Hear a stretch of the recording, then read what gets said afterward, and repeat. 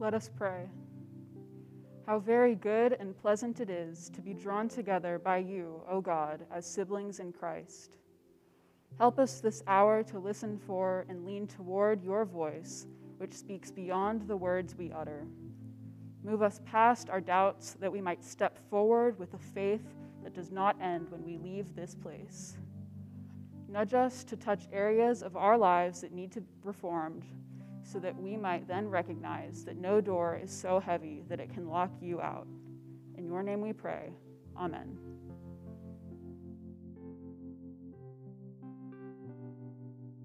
Though we may be inclined to brag, let us come together with humility. How good a thing it is when all of God's people live together in unity. Though we may be tempted to use harsh words, let us come together with gentleness. How good a thing it is when all of God's people live together in unity. Though we may want everything to happen quickly, let us come together with patience. How good a thing it is when all of God's people live together in unity. Though the world around often encourages hate, let us come together in love. How good a thing it is when all of God's people live together in unity. In humility, gentleness, patience, love, and unity. Let us worship the God who has called us together.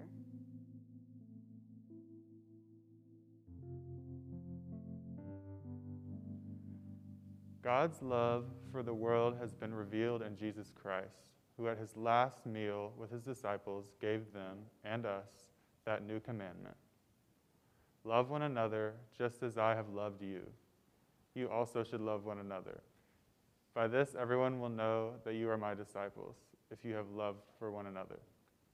Knowing that we have fallen short of that calling, let us confess our sins to God and one another.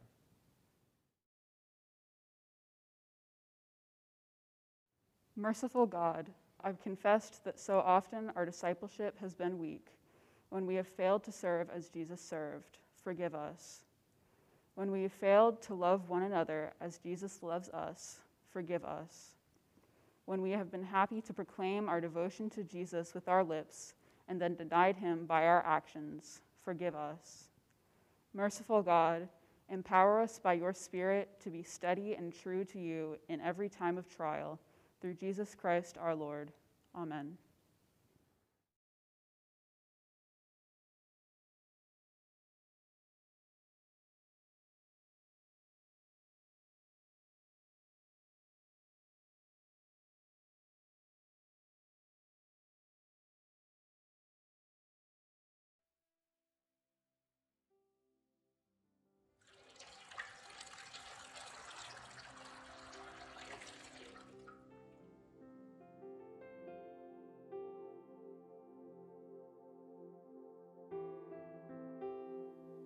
In the name of Christ, the one who loves without boundaries, without exception, you who seek forgiveness are forgiven.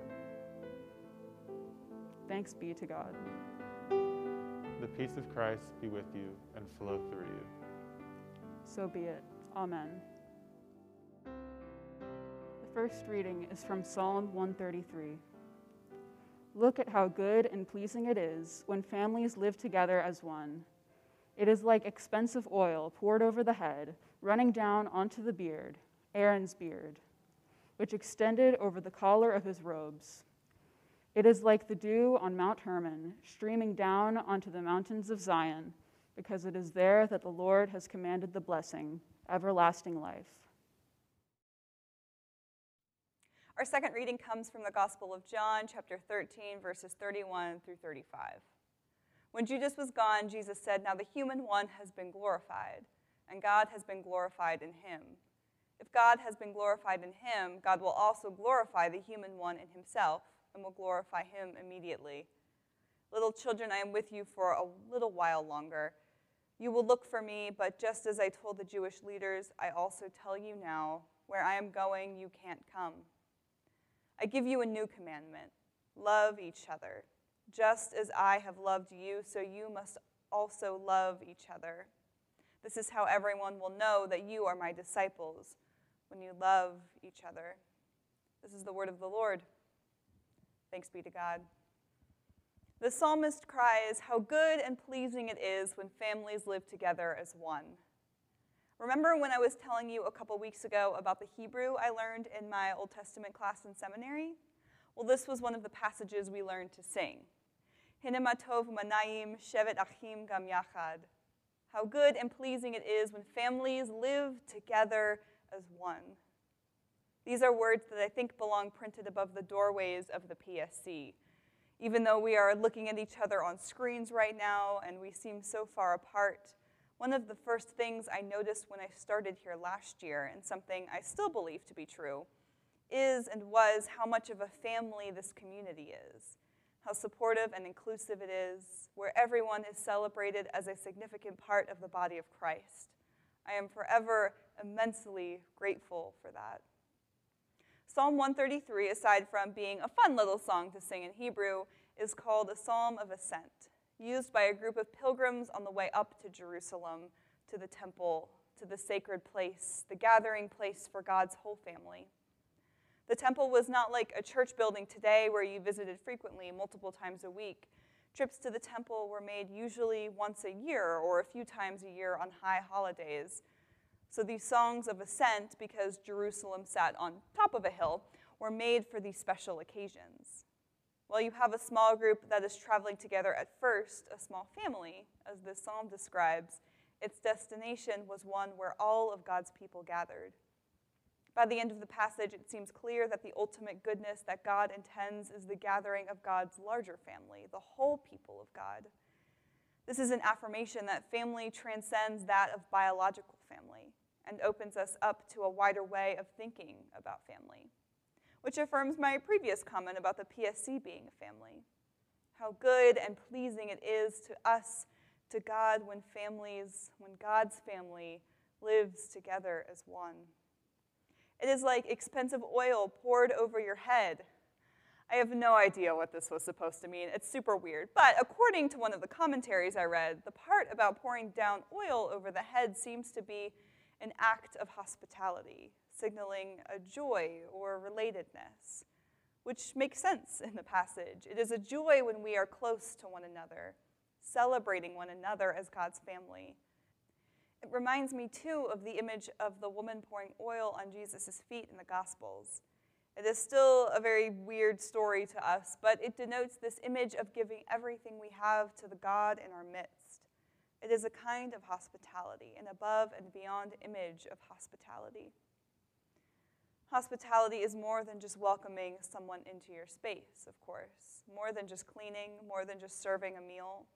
It's deeper than that. It's putting somebody else first. It is a sacrifice, like the moment with the oil. It is a willingness to sit in the sadness and the pain like Job's friends, even when it is hard and awkward. It is, in the words of Valerie Carr, a Sikh activist who I talked about earlier in the semester, an act of recognizing that other human beings are already a part of me, that I need you and you need me. This is why we see no stranger, why we love even the hardest parts of us, why we do what we can for the good of everyone. For if one part of our body is hurting, all parts are hurting. Hospitality, a form of loving our neighbors, is not always easy, though. Tonight we also read from the Gospel of John, just a short excerpt, one that comes right at the end of the Last Supper after Jesus has announced that one of them is going to betray him. This context changes what we read, because when Jesus sends his disciples out in the command to love, let us remember that he has just also fed, just washed the feet of his own betrayer. Jesus' commandment to love is not a new thing that Jesus is doing, that Jesus invented out of nothing. The command to love is present all throughout the Torah. What is being made new in this context, what is true for the followers of Jesus, is the shaping of love in the life, death, and resurrection of Jesus. To glorify, as John suggests, is to make visible the presence of God. And the decisive moment for glorification is right now, is in Jesus. And the heart of what Jesus reveals of God is the way in which Jesus makes God's love visible in and for the world, modeled in feeding and foot washing even his enemies.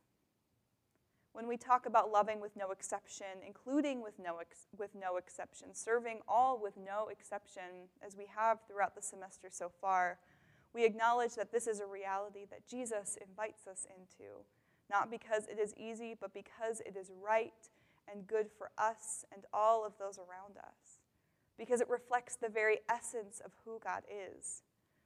I've said this before, and I will keep saying it. I don't believe in following a tolerant Jesus, a nice Jesus, but a radical one. It is radical to love when it is hard. It is radical to extend our love to all of our neighbors. It is radical to tear down the walls we have created or have been created for us. It is radical to resist the powers of evil and jam the system. What we are being asked to do is live abundantly in the backwardsness of the kingdom of God, a place where everyone is welcome.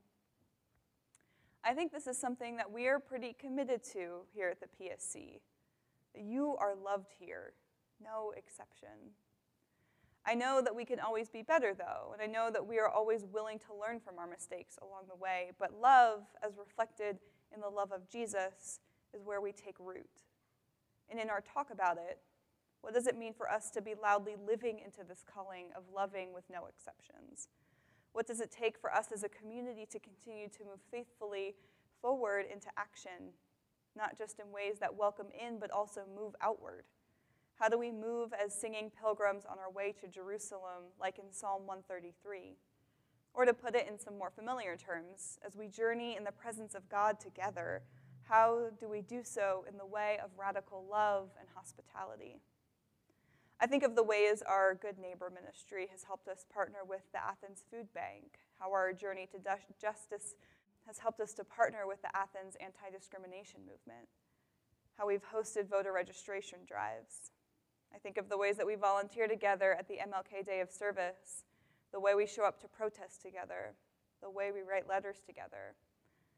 These are all good things, and of course I know that we as a ministry cannot do everything, but I do also know that you each carry with you particular passions for the world. What is it that you will do to live into this call of radical love? Or what do you want to do to live into this call of radical love? What can we do as a part of this community to carry us collectively into this call of radical love?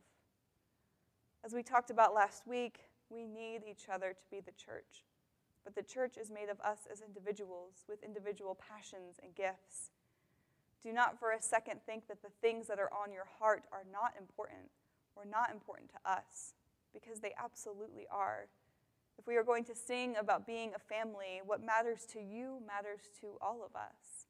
What hurts you hurts all of us. And what brings you joy brings joy to all of us. No exception. In the reading from John's Gospel tonight, Jesus is leaving the disciples in a state of uncertainty. Uncertainty of what's going to happen or what should happen next. But love for one another becomes the defining characteristic of this movement. They cannot go where Jesus is going, so they stay behind and model their behavior on love. Because they are already loved. Because we are already loved. Because you are already loved. No exception. So, my friends, let us be love to one another. Let us be love to the world in our kindness, in our uniqueness, in our gifts, in our calling, in our jamming the system, in our faith. Let us love because we are already loved, wholly and fully. Let us love, no exception.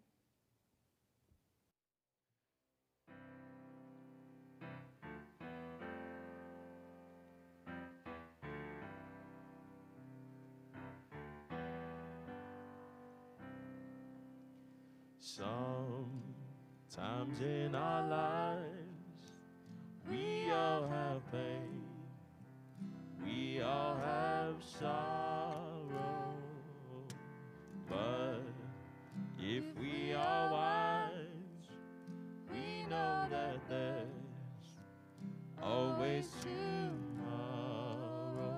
Lean on me when you're not strong. I'll be your friend. I'll help you carry on, for it won't be long till I'm gonna need somebody to lean on.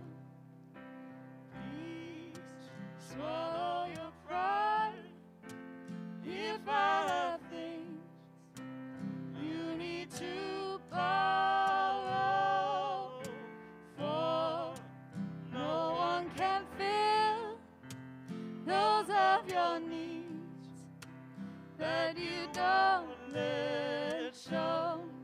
So just call on me, brother, when you need a hand. We all need somebody to lean on. I just might have a problem that you'd understand. We all need somebody to lean on. Lean on me when you're not strong. I'll be your friend. I'll help you carry on, for it won't be long till I'm gonna need somebody to lean on. So just call on me, brother, when you need a hand. We all need somebody to lean on. I just might have a problem that you'd understand. We all need somebody to lean on. If there is a load you have to bear that you can't carry, I'll ride up the road. I'll share your load if you just call me. So just call me, call me, call me.